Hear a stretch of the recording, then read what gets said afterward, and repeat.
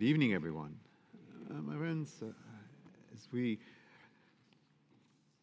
All Souls Day, this morning we had Mass, and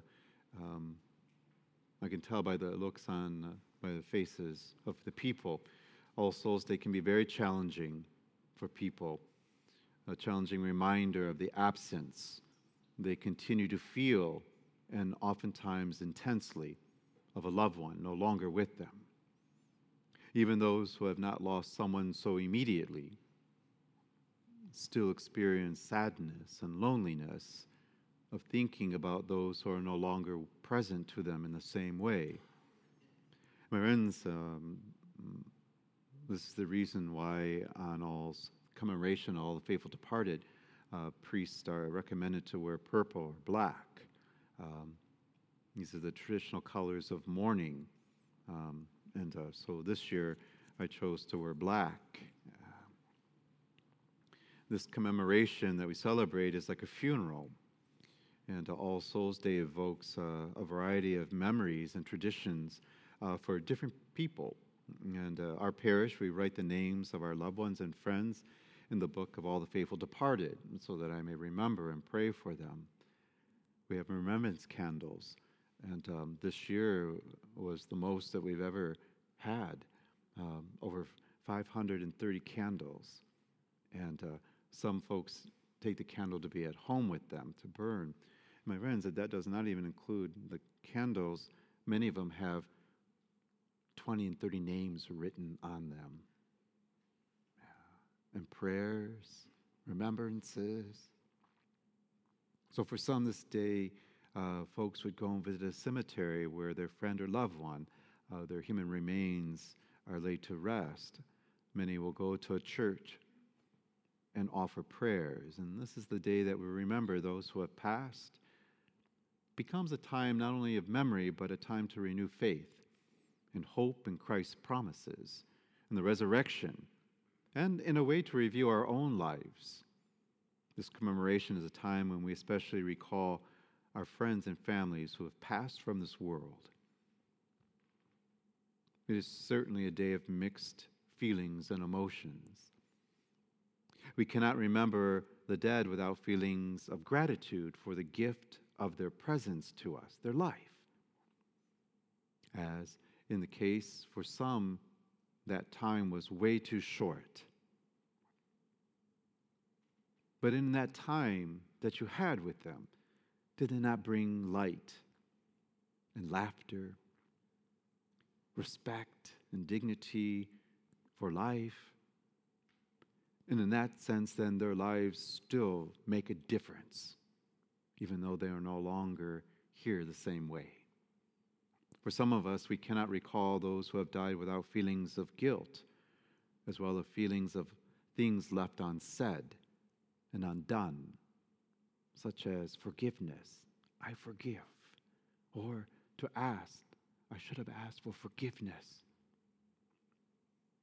This commemoration, then, is a day to call into memory the people who touched us in profound ways and left their mark on our life, then for better or for worse. It is a day to remember and to mend. It is a day to pray for those who have passed from this world, to show love to those who did us well, and to reconcile with those who may have harmed us. One of the great truths of our faith is that we can pray for those who have died. Because of God's grace, prayer can unite what human death threatens to divide. In Christ Jesus, we are given the grace to help those who have died by our prayer. In that, then, we renew broken connections, we show our gratitude, or we ask for their forgiveness in prayer. All Souls Day is about all these things. Perhaps this is also a day well suited for us to renew our own faith and our own hope in Christ. We heard from the book of wisdom, and it teaches us that the lives of the just do not just disappear at death. It says the souls of the just are in the hand of God. At the judgment, we will see that they are alive. They are described as sparks shooting from a bonfire, meaning vibrant, brilliant in color. In other words, human death is not the end. My friends, it's not the end of our story. My friends, on All Souls Day, as I said, is very challenging, and we hear from our gospel.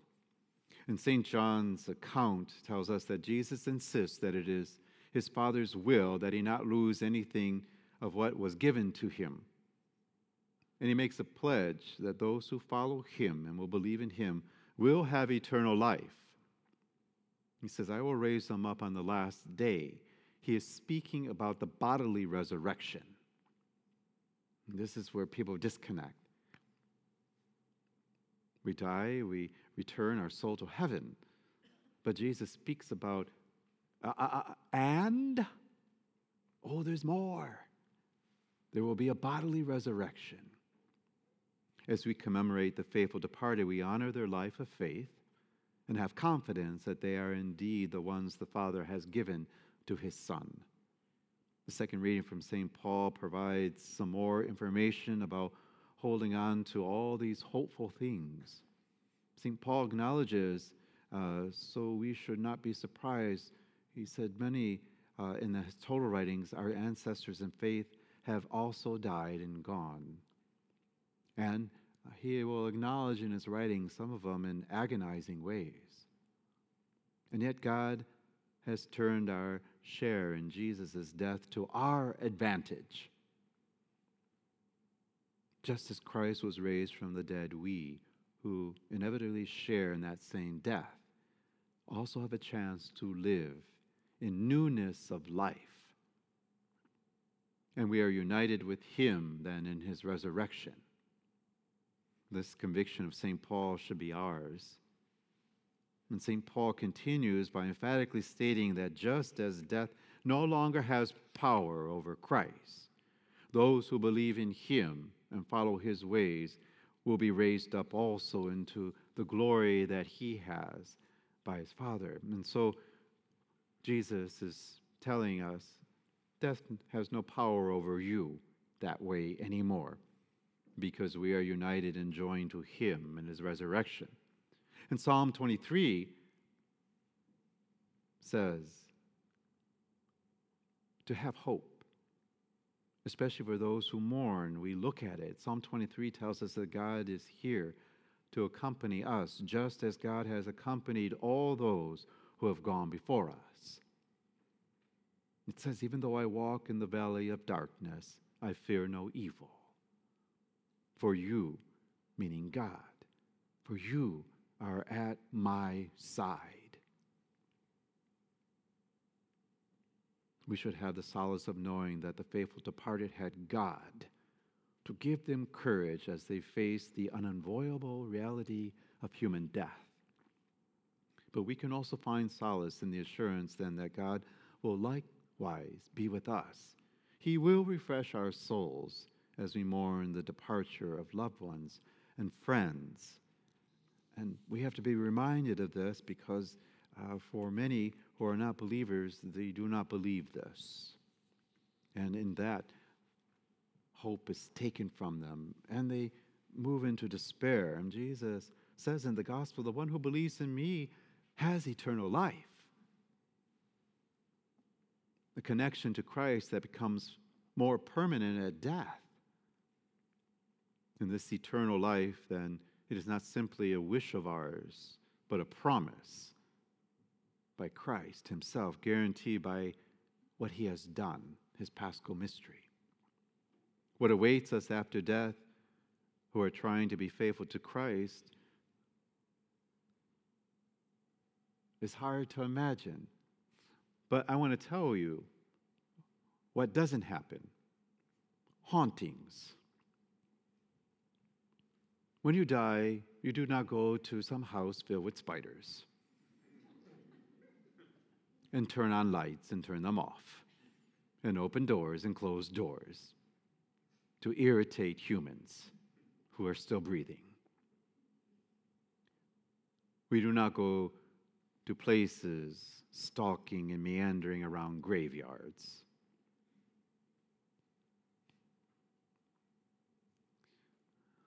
All Souls Day is a chance for us not only to remember those who have died, but to renew our faith and our hope in eternal life and the promise that our Lord has given us. Is it a chance for us to remember these things? My friends, I know sometimes the way I speak is humorous, but my last funeral here was for Mr. Richard Perrier, Dick Perrier, and I'm going to share with you a part of the homily I delivered to his family members. My friends, in this month of October, people become very fascinated with ghosts and phantoms and demons running amok, doing ridiculous things. I call them heathen gymnastics. And we know this, and people see it on TV. We watch for the whole month of October leading up to Halloween. It's scary movie after scary movie after scary movie. Zombies and monsters and demons and witches and warlocks and phantoms and ghosts of all kinds running amok.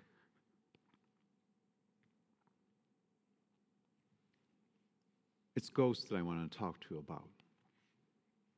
This is something Christians are not to give credence to, because we believe in something different and something completely opposite of ghost. We believe in the resurrection. So, what I posed to the Perrier family at the funeral of Dick, I said, what is it that you think? What is it that you believe? When we die, when you leave this earthly dwelling, do you believe that you become something more or that you become something less? And my friends, less than what you are now. Because the majority of non-believers would say, oh, we become something less. What awaits us after we die, who knows? It's probably not good. Certainly not better than what we have now. However, a person of faith has a decidedly different answer. As painful as it may be to lose our loved ones, there is something more. And each one of us is part of that something more. We know through God's revelation that God is not one small part of life on earth. Rather, life on earth is one small part of what God has prepared for us. And it's something spectacular. In the gospel, Jesus tries to reiterate this in many different ways. And so, my friends, consider the difference between what the world says about ghosts and what Jesus says about the resurrection. And Jesus spoke about and ultimately would be the first one to rise from the dead. A ghost, as I understand it, can't speak. They can't eat. I know, according to movies, they're able to turn lights on and off. I don't know what good that does anything to anybody. You can't really see them, and they hang around cemeteries, and as I said earlier, they haunt houses that are filled with spiders and spider webs, according to movies. Consider the resurrection. Jesus came back from the dead and had a barbecue. He ate. And when Thomas was all full with, I don't know, remember? Jesus said, come over here and put your finger in the hole that they made. Jesus was warm in flesh. Thomas said, what? Oh my. Jesus could speak to them. He could hear them. They could talk to him. They could touch him. As a matter of fact, when he first resurrected, he tells Mary at the graveside, let go of me. She grabbed him. Let go of me. I haven't yet ascended to my Father. Let me go. I got to go. I got other places to be. Do you remember what Jesus did? He walked right through the walls. Remember, the doors are locked? He walked right into the upper room with his mom there and everything. Hello? He could be in one place. He could be in this, like this. He could move. Something less or something more? No, we remember, he's the Son of God. He's always the Son of God. But he showed us it's something more. Ghosts are less than what you are now. Can't talk, can't eat, can't do anything. So what do you believe? Do you believe when you die that you become something less or something more? Jesus says you become something more. Because he will tell us that this life, as wonderful it may be, is not the apex of living. It is the annex. I heard a preacher talk about this, and I thought, oh, that's purgatory. But he wasn't referring to purgatory, he was referring to earth. He said it's kind of a waiting place. He said, what is to be is so much more. And he said, you are a part of that, so much more. Because on that great day, you will see God face to face. And as the scripture says, and when that day comes, you will be like him. A God? No. You will have eternity. Something more. So I'm telling you guys, no ghosts. More. Last year I talked about memory. This is the thing about this day. The tension between memory and hope of the resurrection. You know, Beth.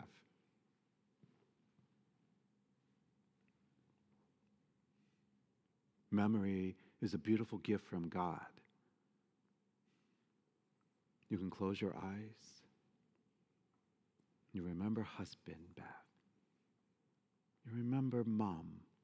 You remember dad.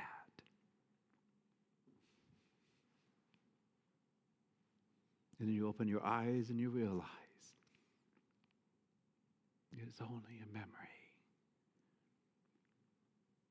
But when God closes his eyes and remembers, it is reality. They live. They are alive. Very much so. This is the great thing about being God. He makes it reality. So he gives us the ability. Close your eyes and remember.